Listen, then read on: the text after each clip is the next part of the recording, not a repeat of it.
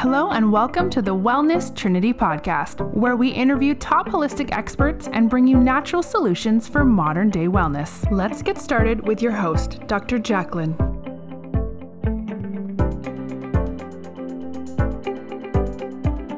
Welcome. Thank you for joining the Wellness Trinity podcast. I am Dr. Jacqueline, naturopathic doctor and owner of the Wellness Trinity, where we provide natural solutions for modern day wellness. Just a little disclaimer before we get started, what we discuss in this podcast is for educational and entertainment purposes only. What you do with the information is to be used at your discretion, as the recommendations are not intended to diagnose, treat, cure, or prevent any diseases. So today I have a special guest on the show. His name is Dr. Jaban. He's a chiropractor, and we'll get into his bio in a little bit, but I met him a few months ago at a seminar that we were attending to learn more about how to do these really wonderful tests at the Great Plains Laboratory. To get started, he is a national board certified chiropractic physician. He practices functional medicine, looking at the root cause of illness and treating through natural protocols. Dr. Jaban's passion for restoring health through a multi-therapeutic approach came from a young age when his mother was diagnosed with diabetes after a 3-year struggle trying to figure out what was causing her health to decline. She was diagnosed only because she was in a car accident, and in the ER, she was told that she was diabetic. By this point, she had gained 100 pounds, her cholesterol was out of control, and her ulcers in her stomach, depression, high blood pressure, and chronic fatigue.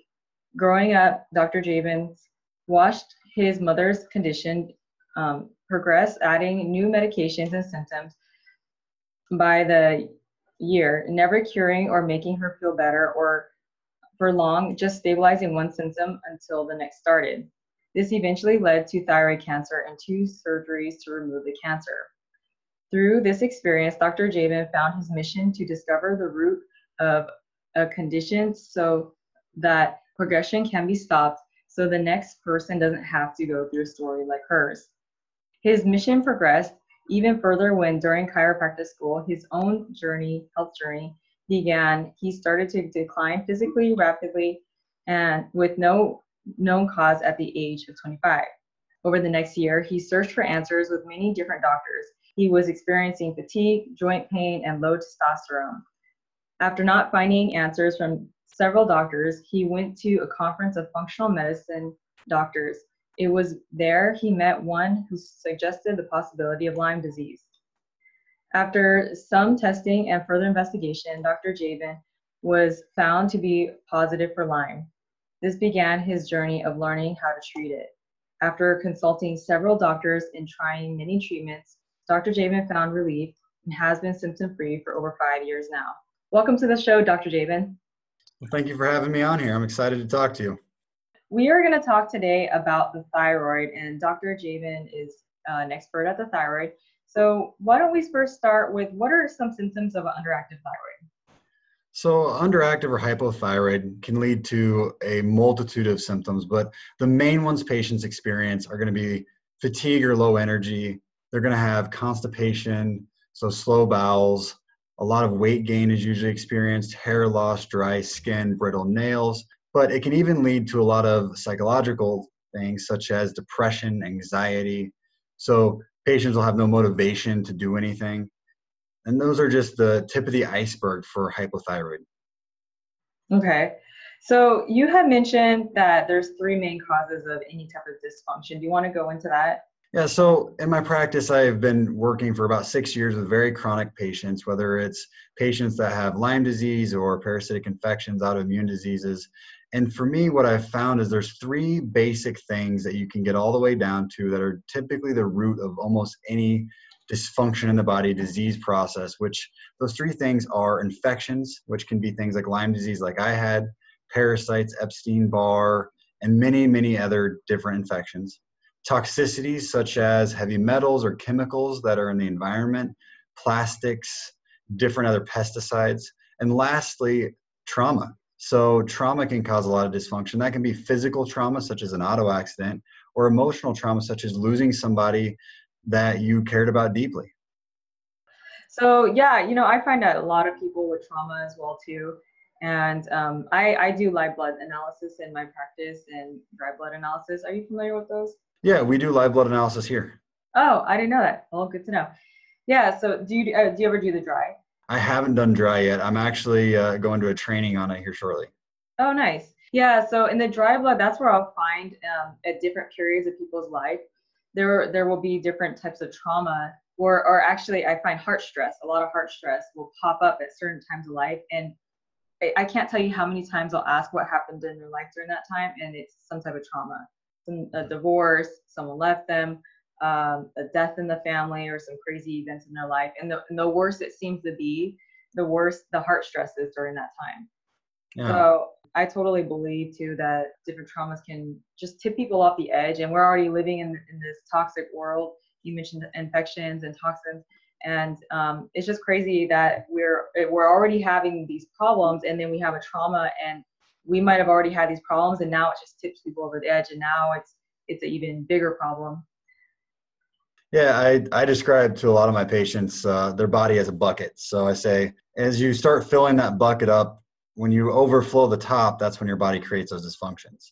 So as our life goes and we pick up things like chicken pox or mono, they're viruses that we deal with throughout life, or we pick up toxicity from the food we're eating or the air we're breathing. And then that bucket keeps filling. And then finally you have that last stressor that, as they say, the straw that breaks the camel's back.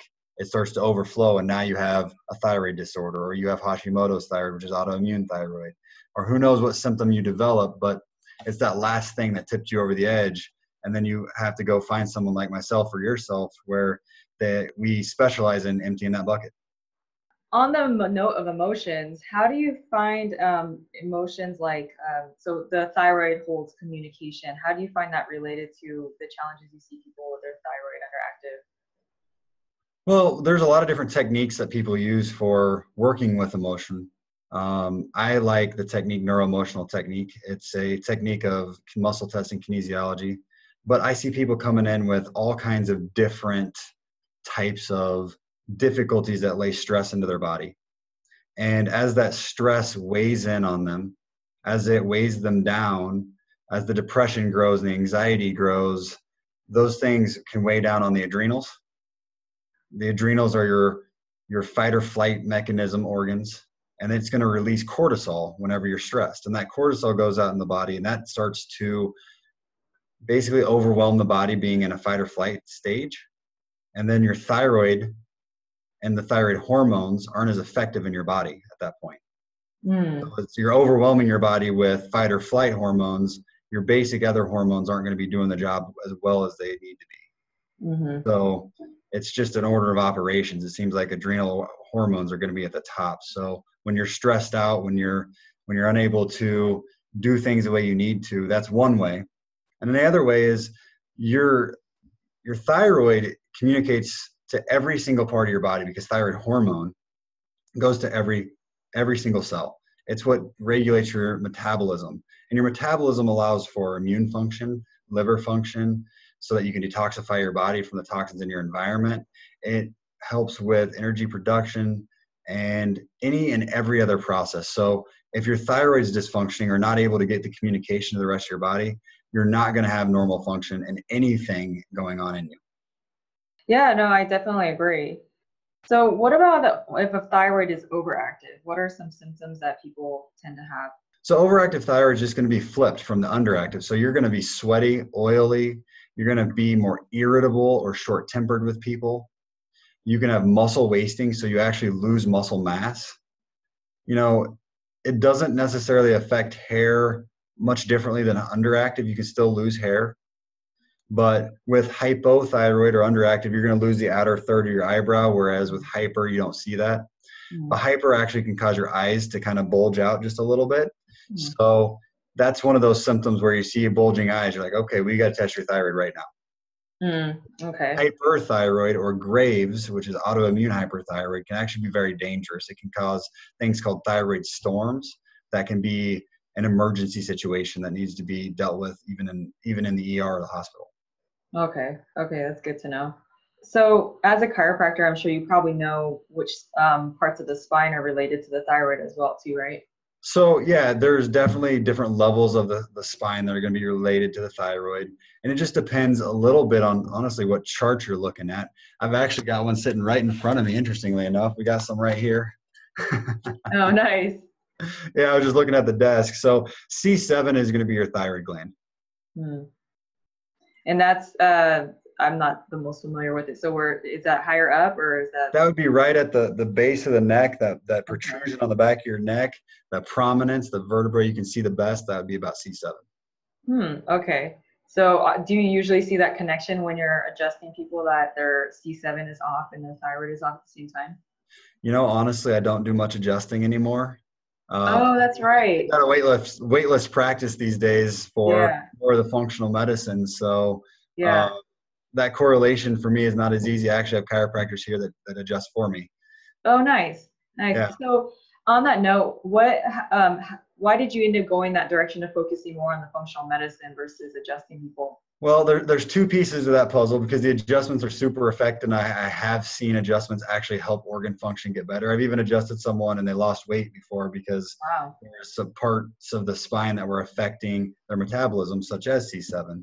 But for me, the two things that have led there is one, when I got Lyme disease, it just kind of led me in a different direction. I Mm. originally got a master's. I was doing a bunch of master's work, and it was in kinesiology and biomechanics. So I was ready to go do sports medicine because I was an athlete in college. And then when I got Lyme, it drove me into the functional medicine side because I realized that if the body can't even heal or function or absorb nutrients, how can I get the person to heal athletically? And Mhm. my passion also changed there.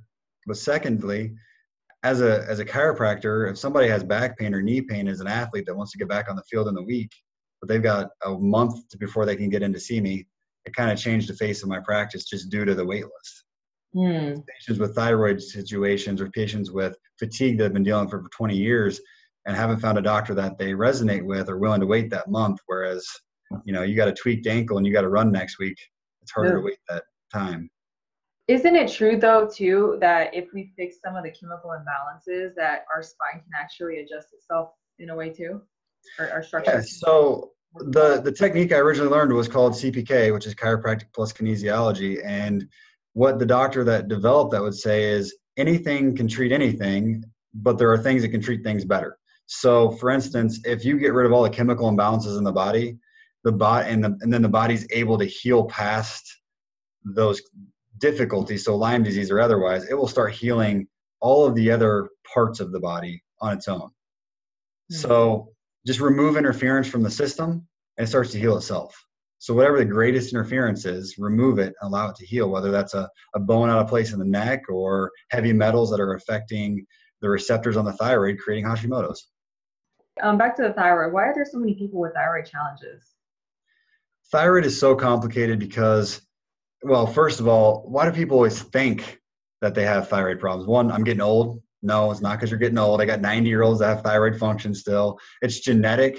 No, Mm. there's over 27 million Americans diagnosed with thyroid disease. And when you run studies, more than half the people that have thyroid disorder haven't been diagnosed yet. So there's probably 50 million out there if you actually tested everybody in the United States. It's a lack of hormone. No, because when you do studies on people that are out there, 24 patterns are known in the thyroid, 22 of them don't require medication.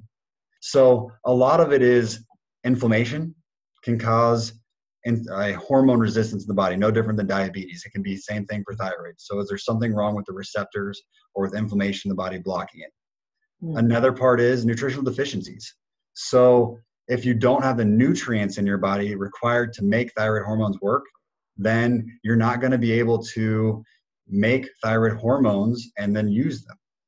Another piece of that puzzle is out of the top 50 most used medications, 30 of them decrease functions in the body that relate to thyroid.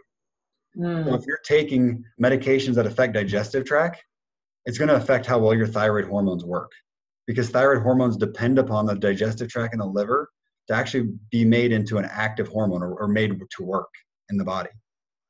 So there's so many reasons going on. But, this is what I've come to learn too, is a lot of medical doctors are not testing all the different hormones too. Have you found that? Absolutely. So when you look at thyroid, the most common test ran is TSH. TSH is the gold standard of medicine, but it's actually a hormone coming from the pituitary gland, not even coming from the thyroid. It is telling the thyroid to stimulate more hormone production, but it's not telling you how much hormone production is actually being done. So you still need to run T4 and T3, both bound and unbound, so free and totals. You need to see how much is being uptaken. You need to test reverse T3, which is a hormone that the thyroid produces that is produced when your body wants to slow itself down. So it's the absolute opposite of an active thyroid hormone, and it can block up receptors, slowing your body down. So there are at least 9 to 10 tests that I run on every single thyroid patient that walks in my clinic. And the 99% of them have only ever had TSH and maybe T4, which is just not enough information, not even close, if you want to actually understand how your thyroid is working. Do you want to explain why people are not getting all the nutrients that they need for the thyroid? Well, a fun question I like to ask is when a woman comes into my clinic, because men, we just don't talk about these things. I say, out of 10 of your friends, how many don't have any kind of digestive tract issue whatsoever? So that means no bloating, no cramping, no diarrhea, no constipation. And 10 out of 10 women will tell me at least 9 out of 10 of their friends have some sort of digestive tract issue. So if your digestive processes aren't working well, how are you going to absorb the nutrients, even if you're getting them all in? Yeah. So that's a piece. I mean, for yourself and your friends, how many of them have some sort of digestive tract issue or have had it before you fixed it? Right. Oh gosh. I mean, I think, after doing this work, you just assume everybody has digestive challenges. Exactly. So even eating the perfect diet, you may not get the nutrients because you can't absorb them. Well, beyond that, our food anymore, when you're eating processed food all the time, you're not getting the nutrients because it's processed out. And even if they add it back in artificially, those nutrients they're adding back in are not the same. They don't work very well. And our fields that are out there that you're growing food in, I live here in the Midwest, are not being replenished in nutrients. So even the food we eat doesn't have all the nutrients that we still need, but used to be there in that food. So our food supply is just not as good anymore either. So what nutrients in particular does the thyroid need? So a few would be selenium, iodine, tyrosine, copper, iron. That's just a few. We also need to make sure that we're using the proper proteins in the body to transport those different hormones across and through the body. So you've got to have enough protein in your body. If you're not eating protein, or if your body's breaking down and you're not letting that protein where it needs to go, you're going to absolutely have an issue there too. Okay. Yeah, that makes a lot of sense. So what do you think about all the vegetarians and vegans, that whole movement? I think there's a time and a place for every diet. I'm going to call veganism more of a diet that we need diet variation through. I think meat can be necessary for a lot of people. I think you can do without meat, but it's not my favorite thing to see done. I think veganism, if you have cancer or autoimmune diets or incredible inflammation levels, absolutely can be vital to your healing process. But once you get past that, sometimes you need that meat. Sometimes it's hard to get enough B12 and B6 and different other proteins without eating meat. So I'm a big fan of diet variation for all reasons, not just vegan, but for even fasting or keto or all these other diets. It's don't stick to one forever, rotate. Yeah. And that's kind of the conclusion I'm starting to get after studying all these different diets too, is that there could be a time and a place for doing something like a raw vegan diet if you have something like cancer. But if in the long run though, like I personally did the vegan thing for a few years and I wasn't feeling good after a while. At first you feel amazing because you're starting to deal with certain challenges. But after a while I started feeling depleted and I was taking my supplements and doing, the good things I should be doing too. So yeah. And then the other thing is like I do hair mineral analysis here too. And depending on people's ratios with their minerals, and if they're a fast or slow oxidizer, they will explain that you should have more or less protein, fats, or carbs depending on where your metabolism is at. So things like a keto diet is not actually for most people, at least according to the hair mineral analysis research. So if someone's a fast oxidizer, then they don't need as much fat as a slow, and most people are slow oxidizers. So anyway, I tend to lean a little bit more toward that when I'm thinking about how to break up their macronutrients as well.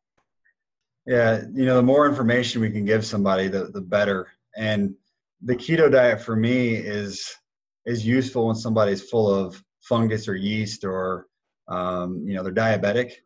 But again, once you transition them through that challenge, then we don't need to be keto. Yeah. Capable of going into ketosis, but it doesn't mean that you need to be keto all the time. Yeah. So with your practice, how long do you find that it usually takes if someone is, fungus, yeast, diabetic, or has those situations? If they're doing a keto, if you recommend a keto diet, how long do you think is a recommendation for that?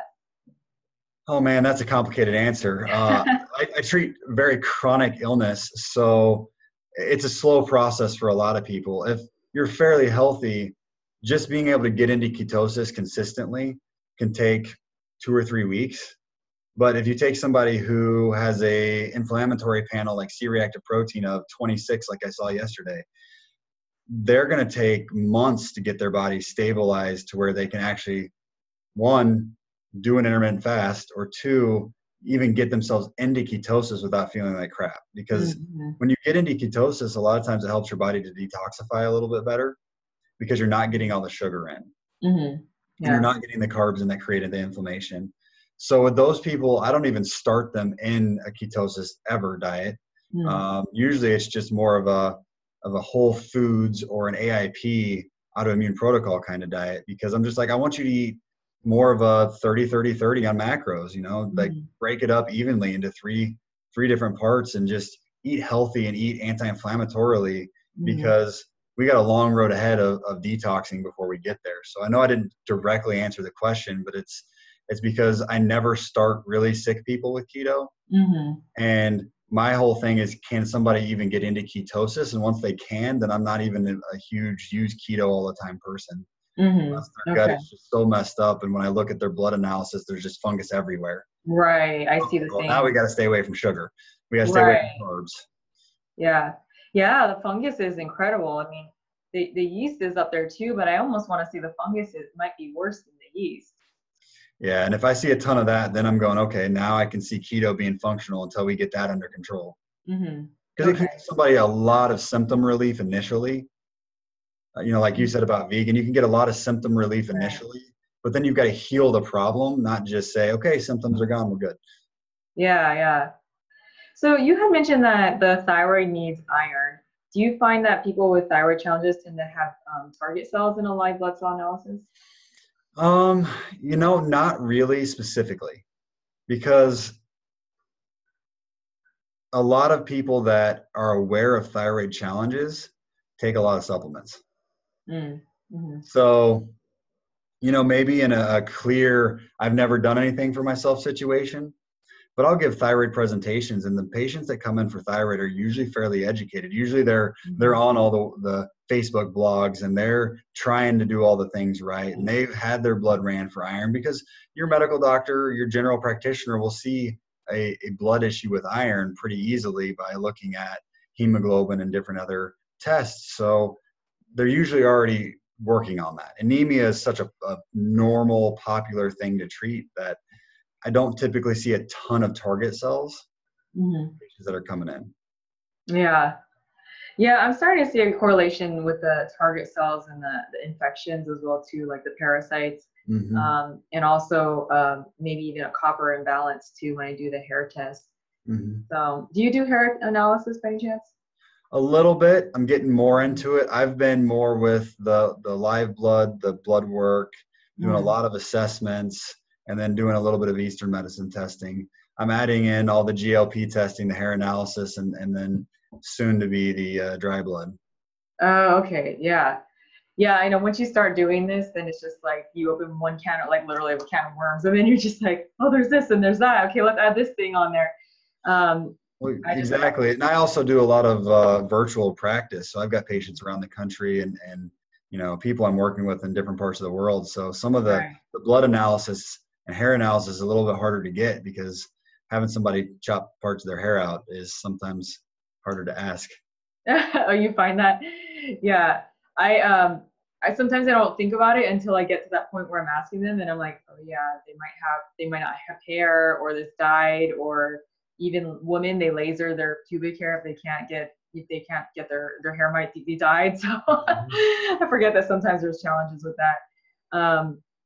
But yeah, but it's a wonderful tool. I love using it because all the ratios, are also signs of whether your thyroid is fast or slow, and your adrenals as well. And seeing if there's other possible ideas of infections and things of that sort too. So, so what are specific tests? Maybe I know you mentioned like 9 or 10. Maybe you can mention a few of them that you use with your clients to look for thyroid challenges. Yeah, so I mean, I've just run down the list. Again, I got those all sitting in front of me here. So my thyroid base, where we start, is we do a free T3 and a free T4, thyroglobulin antibodies, thyroid peroxidase antibodies, TSH, total T3 and total T4, reverse T3, and T3 uptake. That's my base, purely just thyroid tests. Of course, we also run a lot of other tests such as C-reactive protein, which is for inflammation, and homocysteine, which is for inflammation, because you have to take inflammation into account when you're dealing with hormones. Because if your cells are inflamed, your receptors don't work as well. So you got to look for that hormone resistance, which, to be quite honest, is one of the biggest things out there and the biggest problems out there, because out of 100 thyroid patients that walk in, if you could get rid of the inflammation, and when we do get rid of the inflammation out of their body, now they either don't need their medication or they need a whole lot less of it in their body just by focusing on the triggers for the inflammation. Okay. So when you mention hormones, many people that are educated with the thyroid are going to know that the thyroid has hormones, but I think a lot of people also think about the reproductive hormones like estrogen and testosterone. Do you want to talk about how those are connected as well to the thyroid? Yeah, so when you're dealing with thyroid, the estrogen level in the body is absolutely going to affect what's happening with bound and unbound hormone. So thyroid hormone, when you have high estrogen, will stay bound to the proteins and won't come off. So therefore, it can't get into the cells because it's bound to the protein. Whereas the opposite happens with high testosterone. You'll have more free hormone, so it's not being transported around as easily, but it can get into the cell more easily if it's already gotten down to the cell. So if I'm looking at ratios of bound versus unbound thyroid hormone, if it's teetering one way or the other, it tells me maybe this person in a really high bound side has a high estrogen level, or if they have high free levels and low bound levels, then it's going to be a high testosterone level. Okay. And then you were telling me off air that if you deal with most of the chemical imbalances to begin with, the toxins, infections, the other toxicities, and dealing with some of the deficiencies, then in the end, usually the reproductive hormones like estrogen and testosterone kind of work itself out in balancing. Yeah, so I get a lot of patients in and they bring in all these hormone panels, just tons of hormone panels. And they feel really terrible, and they've been on bioidentical hormones or they've been on synthetic hormones. They're on birth controls and testosterone creams and all these other things. And they think that if they can get that balanced out, that they can be well. And so often what I find is if we can get rid of the chemical toxicities, the heavy metals, and the infections, that the body, when it's not so stressed out, can really truly regulate hormones so much better. I've had patients that have had their thyroid removed and still don't take thyroid medication and have normal thyroid levels on labs because other glands will pick up the slack. Same thing with women's and men's hormones like estrogen, progesterone, testosterone. Other hormones can pick up the slack if you've had your ovaries removed or other parts of the body that are in dysfunction. The body picks up the slack if it's not so stressed out from all these other toxicities, all these other stressors that it's dealing with. Okay, yeah, that's a good way to explain that. So how do you find, we mentioned a little bit about the gut. Is there anything else that you think that is worthy to know about how the gut relates to the thyroid? Oh, there's so much going on down there. I mentioned that the thyroid T4, which is what the thyroid mainly produces, gets converted into T3 in the liver and the gut. So if you're having bloating, constipation, any sort of digestive tract symptom, that already leads you to believe that your digestive tract is not going to be able to perform that conversion as well as it's supposed to. Well, 20% of the conversion is done in the digestion. So by the gut, by the intestines. So then the other 60% is done in the liver. So if you have metal toxicities, if you have chemical toxicities, if you're dealing with infections that are releasing neurotoxins into your body, whether those infections are bacterial, fungal, parasites, then the thyroid function is going to decrease. But also, if you've taken a ton of antibiotics, then I just had a patient walk in today. She was, I think, 5 years old, and she had her test done for thyroid right before and right after this antibiotic treatment. And her thyroid TSH, which is supposed to be around 2, went from about 1.5, which is ideal, up to 5.5. So she became hypothyroid just after taking antibiotics. Well, why? It's throwing off your digestive tract. Yeah. But I mean, look at other things that can cause that too. If you're taking drugs that affect acid reflux, that's going to affect your digestive tract. It's going to affect the acid in your stomach. It's going to affect digestive enzymes, which is going to change the way you're using food and change the way that you're using your thyroid hormone. Mm-hmm. Yeah. So you've got to be careful with what you're putting in your digestive tract, from medications to supplements to foods, because if you're eating food that you're allergic to, so say you're eating dairy and you know you have a little bit of an issue with it, so you don't drink milk, but you're still eating cheese because it doesn't bother you as much. It's still irritating your body, just maybe not at as high of a level. Mm-hmm. And by eating that cheese, now you're dealing with a digestive tract that's under functioning, and that conversion level goes down again. And we're not even talking about what we talked about earlier, which is if your digestive tract's under functioning, you're not absorbing nutrients. Mm-hmm. Yeah. So the nutrients, again, that we need to build those hormones. And also, well, in relation to the digestive tract, the liver, if that's all backed up because of these toxins and chemicals, then we're not going to be able to produce the bile to, to be able to break down all the fat that we're eating. And then we don't have the fat that we need to build the hormones. Absolutely. The gallbladder, which is where all the bile is stored, and so many people have issues with and get removed, the gallbladder is vital to breaking down fats. I oftentimes, because of the chiropractic background and just because patients' bodies, if you can get them on your table and you can push into where the gallbladder is, a little tenderness over the gallbladder tells you the gallbladder needs some work. So then you need to talk about, okay, well, how do we help the gallbladder to get cleaned out so that it can use the bile to help clean up the liver and be able to break down the fat in the body, right?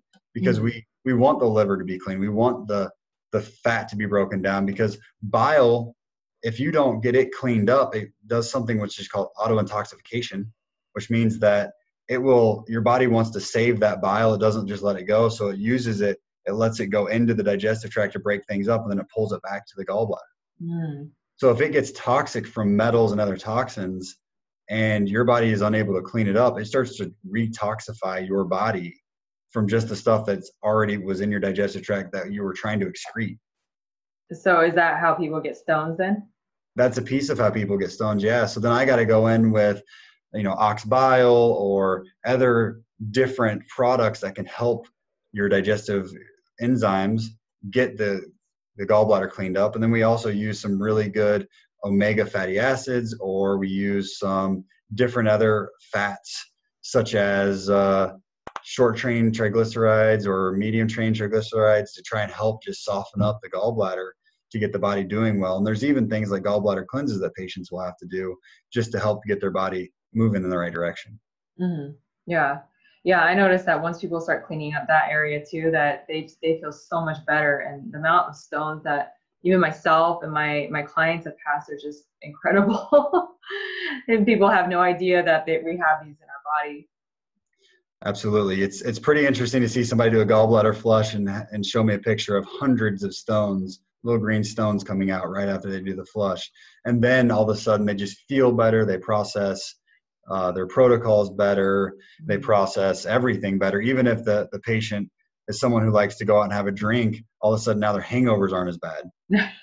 Yeah, that's funny that you mentioned that. Yeah, I do have some of those clients too that they're just like, I can't give up my alcohol. And even if it's like, okay, can we lessen it to a couple times a week instead of every day? Yeah, sometimes you just got to work with people, right? Right, wherever they're at, and that's the beauty of this too. That's why it's important that clients or people in general have someone like you or me on their team, because it's a partnership, and it takes someone kind of looking in and being able to see what's going on from the outside versus, we're stuck in a rut and we have no idea what's going on. And let alone, like, maybe we even have some tests, but we don't know what to do with it because the person that might have been helping us or that's not helping us, we're not getting the answers that we need and the right type of protocols that we need as well too. Yeah. Yeah. So, but anyway, okay, so you haven't mentioned parasites yet, and that's the hot topic for everybody, it seems like. Yeah, we could talk about fungus and heavy metals and all that other good stuff that, when we do get rid of those things, we feel much better. But it's the parasites that really people like want to hear about. So why don't you talk about that for a second?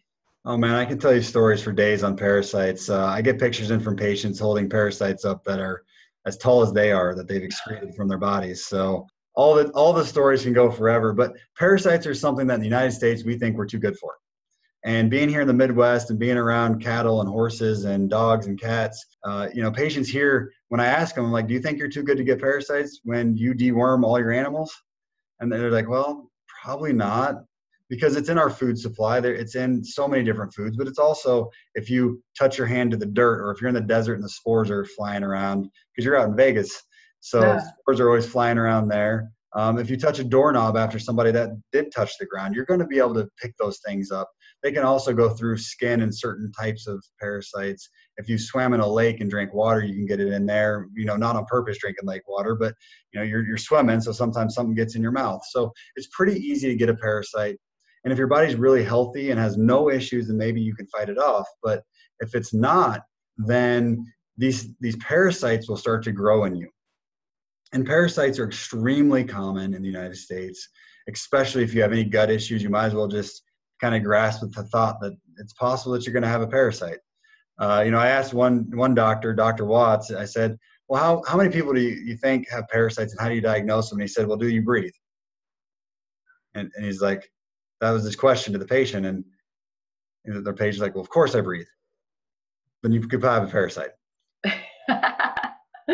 He's a parasite guy, and I work a lot with parasites and Lyme. So it is true. Almost every patient that walks into my clinic that has any of these thyroid or digestive symptoms end up having parasites. And I use a multitude of products because it's not just one parasite out there. You can't just do this short-term little protocol where it's, okay, I give you something for 2 weeks and you're good, or I give you 1 7-day medication, you're good, or take this one pill once a month and you're good. It's something that you have to stay consistent on.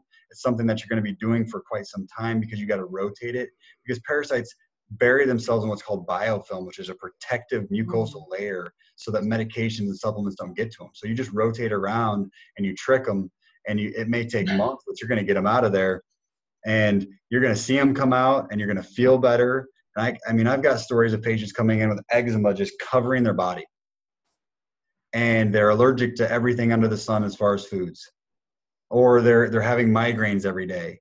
And once you go ahead and take care of the parasites, the patient that had the eczema left his body, and he was able to go back and eat all the trigger foods that were triggering it before. That's incredible. So one guy sent me a picture with his arms all broke out in eczema.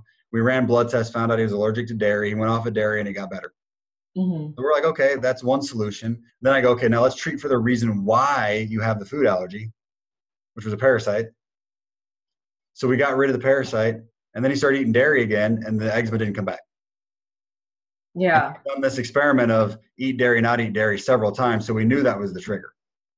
Yeah. I had a little girl come in that was allergic to all but about 5 foods. Her mom was in a panic because she's like, how do I feed her? How do I send her to a birthday party? How do I send her to school? We spent a year going through parasites and heavy metals. And now she can eat all foods except she cannot have gluten more than once a week.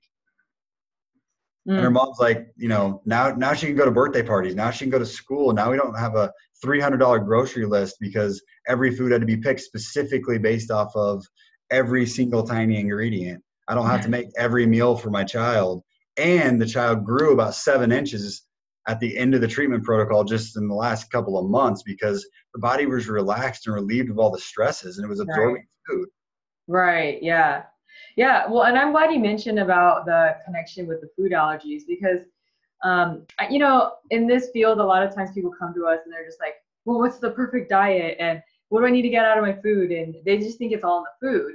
And well, yes, our food is deficient and we can have allergies. I'm not denying all that. And there's certain things we definitely should not eat. So I'll go through my list and say, probably should take this out or increase this or maybe try some of this. But at the same time, you're right. If we have these big parasites, if we have these mucoid plaques and biofilms and these things that are just lining our gut and messing up our digestive system, we're not going to process anything right. So we can be allergic to a bell pepper. We can be allergic to an avocado just because it's not breaking down all the way. Now it becomes a toxin. Yeah. And not to mention that they're flaring the immune system, and then the immune system in a flare will identify anything there as a problem. Mm-hmm. So you can eat the perfect autoimmune protocol diet, all organic, all farm fresh or grown yourself. And if you have parasites or other infections, you will eventually become allergic to everything you're eating. Right. So if you go and run a big nice food panel and you're working with somebody who just does the food panel, or you run it through Groupon, which I've had patients do, and they eat perfectly and they're like, I'm great now. And 3 months later, they're like, all my symptoms are coming back. It's because your body is under stress and it's now starting to attack whatever you're feeding it. Right. Yeah.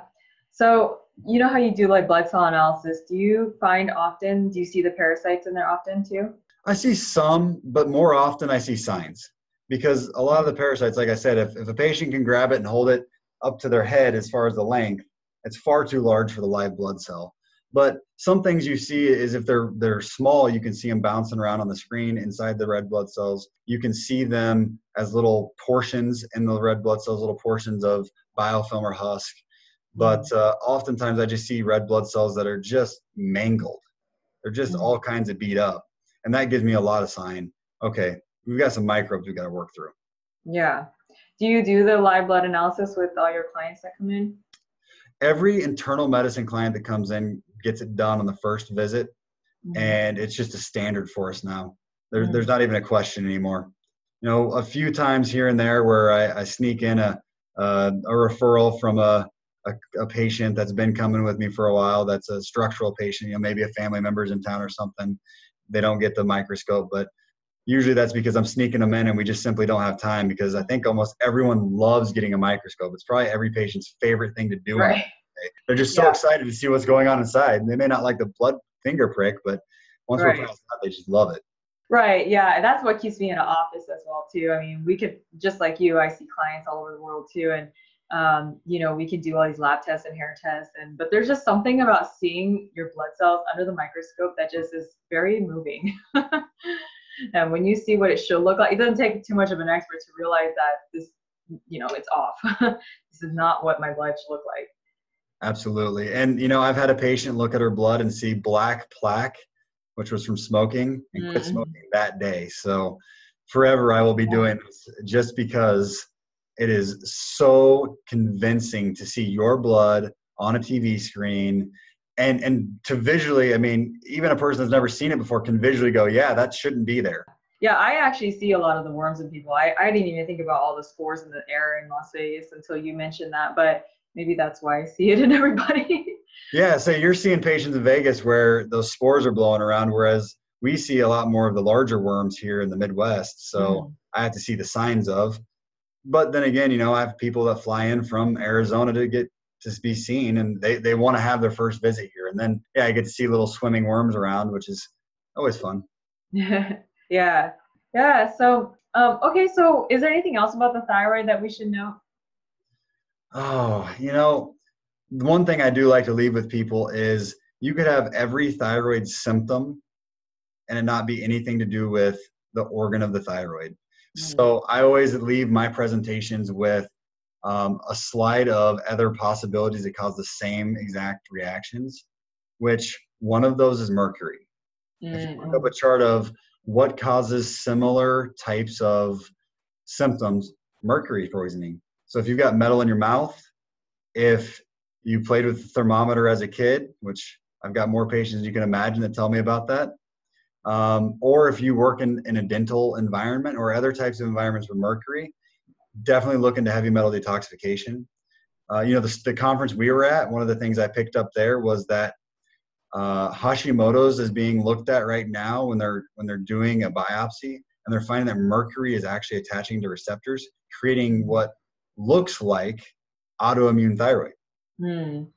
Which realistically it's not autoimmune, but it's still called Hashimoto's because your immune system's attacking the receptors. There's a reason why. So do your metal detox and get it off of there. That's the one thing we really haven't talked about throughout this entire podcast is autoimmune thyroid. Mm-hmm. And I guess I could leave with some symptoms there, which are if your blood tests keep going up and down, or if you feel like your throat, you're getting nodules on the thyroid itself, or you're being told there's nodules on your thyroid, those are all signs of autoimmune thyroid, which means that you could have hyper one day and hypo another day. So your symptoms can go all over the place when you're autoimmune thyroid. So that's Hashimoto's thyroid. Since we kind of bypass that somehow with all the other good information we're talking about. Yeah. So, and you're saying, to sum that up, you're saying that mercury tends to be a link with those nodules on the thyroid, and which is related to the Hashimoto's. Yeah. So mercury is your body wants to get rid of it. And in that study that they presented to us was at least 20% of Hashimoto's by this guy's study was due to mercury being bound to the thyroid. And when mercury is bound, the immune system attacks and then you get nodules. We know that mercury can come from dental amalgams. That's a huge one. I was seeing that connection with my client yesterday. I don't know how we didn't realize that she had all these amalgams to begin with, but we started realizing because I was starting to see all these symptoms with her thyroid and her maybe low selenium or iodine relation, and then I was like, wait a second, mercury. Wait a second, she has all this mercury in her mouth. So aside from that, though, we have it in our fish. There's a lot in our fish. You want to mention a couple other ways that people are getting mercury in their system? Well, the mercury can be definitely the fish, but it can be in different drinking supplies, especially depending upon where you are, you can get metal. It can be from different job environments. So if you're in chemical environments, it can be there. And, those are kind of the main ones. Honestly, mercury in the mouth is the absolute main one. Not many people eat enough fish to really make me think that's the big deal. It's those dang amalgams. If you got them, you might want to consider getting them out, but you got to do it properly. You got to go to the proper dentist that knows what they're doing. I tend to refer to what's called a biological dentist because they're trained in safe removal. So don't just go to anybody. If a dentist tells you that they don't think you need to have them out, don't let them take them out. Yeah, right. Yeah, because it can start to recirculate in our body again if they're not taken out properly. Oh, it can cause massive problems. I've had a friend of mine get mercury amalgams taken out, and it put him in a anxiety panic attack for 2 years until they got the metal detoxed out of him. Oh, wow. Yeah, that sounds like a whole nother podcast. Just talking about the anxiety and panic attacks that people are having in relation to all this. No, it's crazy. A lot of times people are having these symptoms and have no idea that there's these underlying heavy metals that are related to it. Oh yeah, you and I could talk about Lyme and parasites and heavy metals for hours. Right. Yeah. So we'll definitely have to catch up in another one and talk about the Lyme. I know you're expert at that too, and we'll continue the metal discussion because I just love being able to see people get rid of those as well too.